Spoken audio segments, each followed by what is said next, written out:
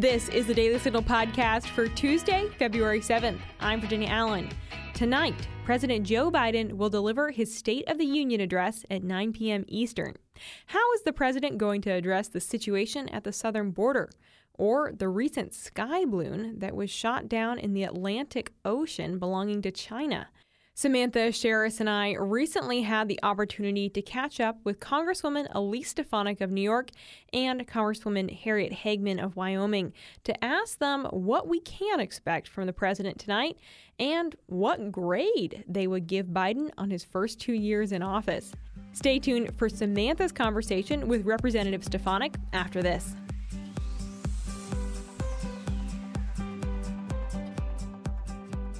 We get it. With big media bias, it's hard to find accurate, honest news. That's why we've put together the Morning Bell newsletter, a compilation of the top stories and conservative commentary. To subscribe, just head to dailysignal.com/morningbell subscription or visit dailysignal.com and click on the connect button at the top of the page. Well, thank you so much for joining us today. Now, tomorrow is President Biden's State of the Union address. Does the president have anything to brag about tomorrow night? I think the president has caused significant crisis in this country, whether you look at the border crisis, the economic crisis, the inflation crisis, or the constitutional crisis. What House Republicans are focused on is our commitment to America, our legislative agenda that we have already hit the ground running to pass on behalf of the American people, standing up for an economy that's strong, a nation that's safe, a future that's built upon freedom, and a government that's accountable. So I hope to hear a lot from the president, but I think he's going to double down on the far left failed policies that have been really hurting hardworking American families. How would you grade President Biden's first 2 years in office? I would grade him with an F, and he deserves that F. On every metric, he has failed. People are worse off than they were under President Trump, where people were doing very well. Families were doing very well economically, in terms of our safety. Law enforcement was supported. Our southern border was secure. We have seen that unravel so quickly. And I want to highlight one issue that's a particular crisis, is this unsustainable debt. Over $31 trillion is our current debt. That is saddling future generations with an unsustainable bill to pay. And yet, I believe tomorrow President Biden's going to double down on his refusal to negotiate and saying we need a clean debt ceiling. That's a non-starter. For the American people, that's a non-starter for House Republicans, which is why we're so supportive of the fact that Speaker McCarthy had that meeting with President Biden to demand that we're going to have negotiations to stand up for the American people and bring our budget back towards balance. Now, you just brought up the national debt. What other things would you consider to be President Biden's greatest failure over the last 2 years? The border. The weaponization of federal agencies to go against his political opponents, whether it's targeting parents standing up at school board meetings, having his Department of Justice designate them as domestic terrorists, or whether it's the FBI targeting his top political opponent, Donald Trump, with the raid at Mar-a-Lago. And it's unacceptable that the mainstream media has treated Joe Biden's mishandling of classified documents and have tried to brush it under the rug. The American people deserve to know the truth, the whole truth, about his very concerning and illegal storage of classified documents. And let's talk a little bit more about classified documents and the Oversight Committee, and what can we expect from Republicans and from Republican leadership in terms of oversight? Oversight is a huge part of our commitment to America, and it's something that Democrats refuse to do. It's our constitutional duty representing the American people to have oversight over these agencies, because these agencies work for the American people, not the other way around. And too often these agencies have been targeting the American people, hardworking, law-abiding citizens. And I use parents as probably one of the most egregious examples. The fact that the Department of Justice was targeting parents who cared deeply about their child's safety and the quality of education they were getting in the classroom. So that's going to be one part of our oversight agenda. But as a member of House leadership, all of our committees will be conducting oversight. I sit on the House Armed Services Committee. We're going to go after the misuse of federal dollars when it comes to the Department of Defense with their woke policies, implementing critical race theory as part of their teachings within the DoD. That's unacceptable, and we will go after that. That's part of oversight. Now, I want to talk a little bit about China and what you see as the biggest threat from the Chinese Communist Party. I believe that our greatest 21st century threat is the Chinese Communist Party, and I've been part of the China Task Force, which Republicans put together in the last Congress, putting forth what solutions are. We need to make sure that we're protecting our intellectual property. We need to make sure that we're protecting our agricultural land, our ag businesses. I've introduced legislation to do that. And we need to make sure that we're making investments in our nation's military, not in these woke policies, but making sure that we have the strongest, most capable, most lethal military in the world, because communist China is doubling down on those investments. It's one of the reasons why House Republicans led the creation of the China Select Committee, which we actually earned over 100 Democrats vote for. So this shouldn't be a partisan issue. Unfortunately, Joe Biden has shown weakness when it comes to the communist Chinese, particularly in his mishandling of the balloon this past weekend. Yeah, I want to talk a little bit more about the balloon and more about President Biden's handling of it. Do you think that over the last 2 years, President Biden has effectively countered the threat of the Chinese Communist Party, and what more do you hope to see from him? Well, we need to see strength, and we're not seeing this with our current commander-in-chief. I will tell you, under President Trump, our adversaries feared us, and our allies knew that they could count on us. And it's the exact opposite under President Joe Biden. And China was watching that botched withdrawal from Afghanistan. He was watching that catastrophic commander-in-chief lack of leadership, and she and the communist Chinese are continuing to flex their muscle, whether it was the balloon or whether it's their continued theft of intellectual property and our technology in the United States. So this is a very serious threat. House Republicans are leading on this issue, and we intend to make it a big part of our national security priorities and also economic security priorities to make sure that we continue to be the global leader economically and from a national security perspective.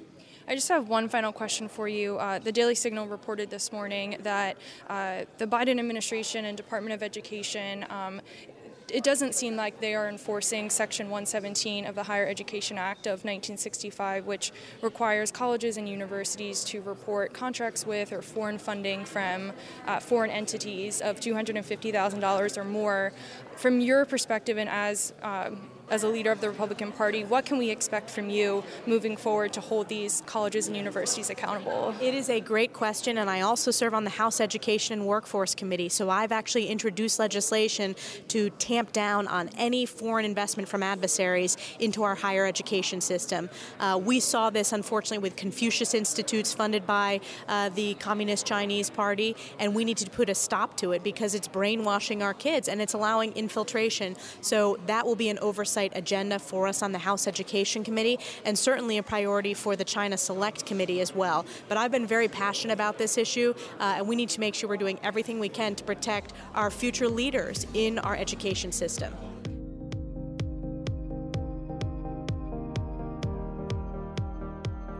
And stay tuned, because now we're going to hear from Representative Hageman about her thoughts regarding Biden's border crisis and whether Republicans plan to impeach Homeland Security Secretary Alejandro Mayorkas.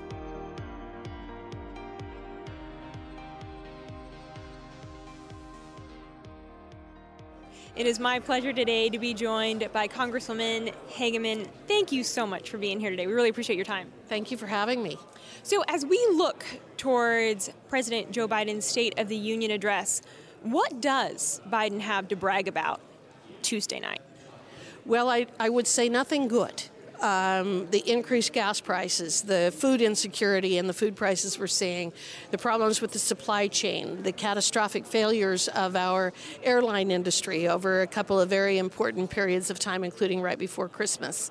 What happened this week with the balloon from China, the surveillance balloon from China, over 4.5 million illegal aliens crossing the southern border. I'm from Wyoming. My state has over 560,000 people. There are over 10 times the number of people who have crossed that southern border illegally that live in my state. Think about that metric and the significance of that to some of our smaller schools when these folks come in there and need the services for education, for medical care, and those sorts of things. The drugs. I would describe Joe Biden as the largest enabler of the largest human and trafficking and drug smuggling operation in U.S. history. It's just really a tragedy. When you hear the stories of the human trafficking, when you know that over 120,000 people have died of fentanyl overdoses in the last year, and you realize the vast majority of that misery is because of his failure to secure the border, you just realize there's very little that he can brag about tomorrow. But he's going to have to address the border. What do you think he's going to say? I think he's going to continue to gaslight the American public. I think that just like Mayorkas, he's going to try to convince people that, yes, the border is secure. I think he's going to try to convince people that this isn't his problem. I think he's going to try to convince people that you are inhumane or you have no compassion if you don't believe in this kind or in this level of illegal immigration. I would argue exactly the opposite. I think this is one of the most inhumane things that I have ever heard of. We had a hearing in the Judiciary Committee last week on the open border, and there was a sheriff who came and testified. I would encourage everyone to go watch that videotape because they could learn some very important things, such as the fact that many of the folks that are coming across that border and being smuggled by the cartels may have to pay as much as $18,000 a person or $21,000 a person or $15,000 a person, but they don't have that kind of cash. So they are essentially human smugglers, or they are put into human trafficking. We've got sex trafficking. We've got all kinds of things. It's an incredibly inhumane situation on the border. So yes, I think that he will address it, but I think he will continue to gaslight us about what's actually happening. When we think about the GOP and how the Republican Party is moving forward in this new Congress, is the Republican Party going to take steps to impeach Secretary Alejandro Mayorkas? Well, I was just saying a moment ago, impeachment, just like everything else, is on the table. What we have to look at is we have to look at whether they have violated their oath of office and whether they have committed an impeachable offense. I don't tend to go to that immediately. What I tend to go to is looking at the evidence. Now, I have signed on to an effort, a resolution to bring impeachment proceedings against Mayorkas, and I think that that is an appropriate thing to do. We need to do the investigation. We need to do the research, and we need to expose what this administration is doing and why.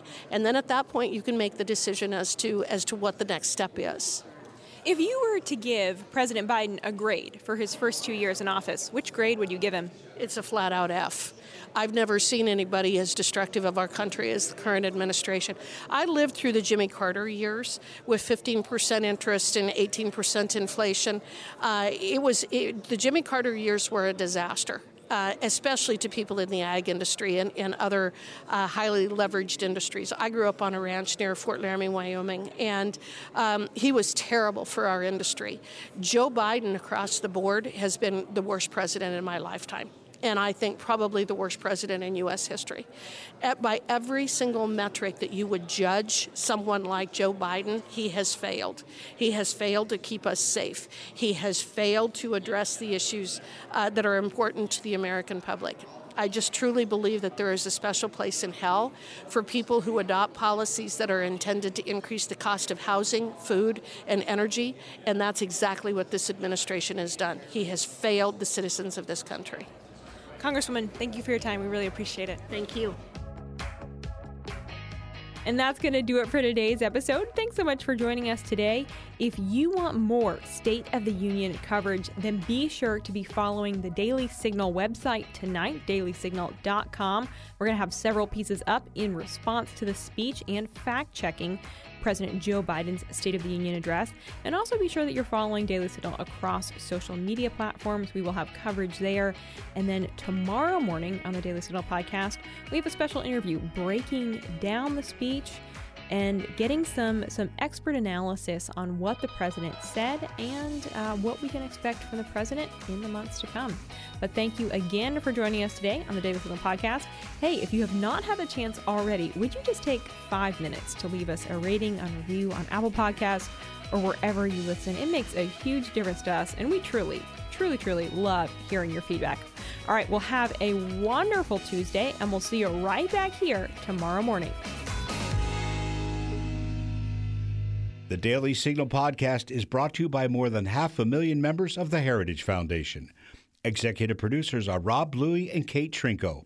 Producers are Virginia Allen and Samantha Asheris.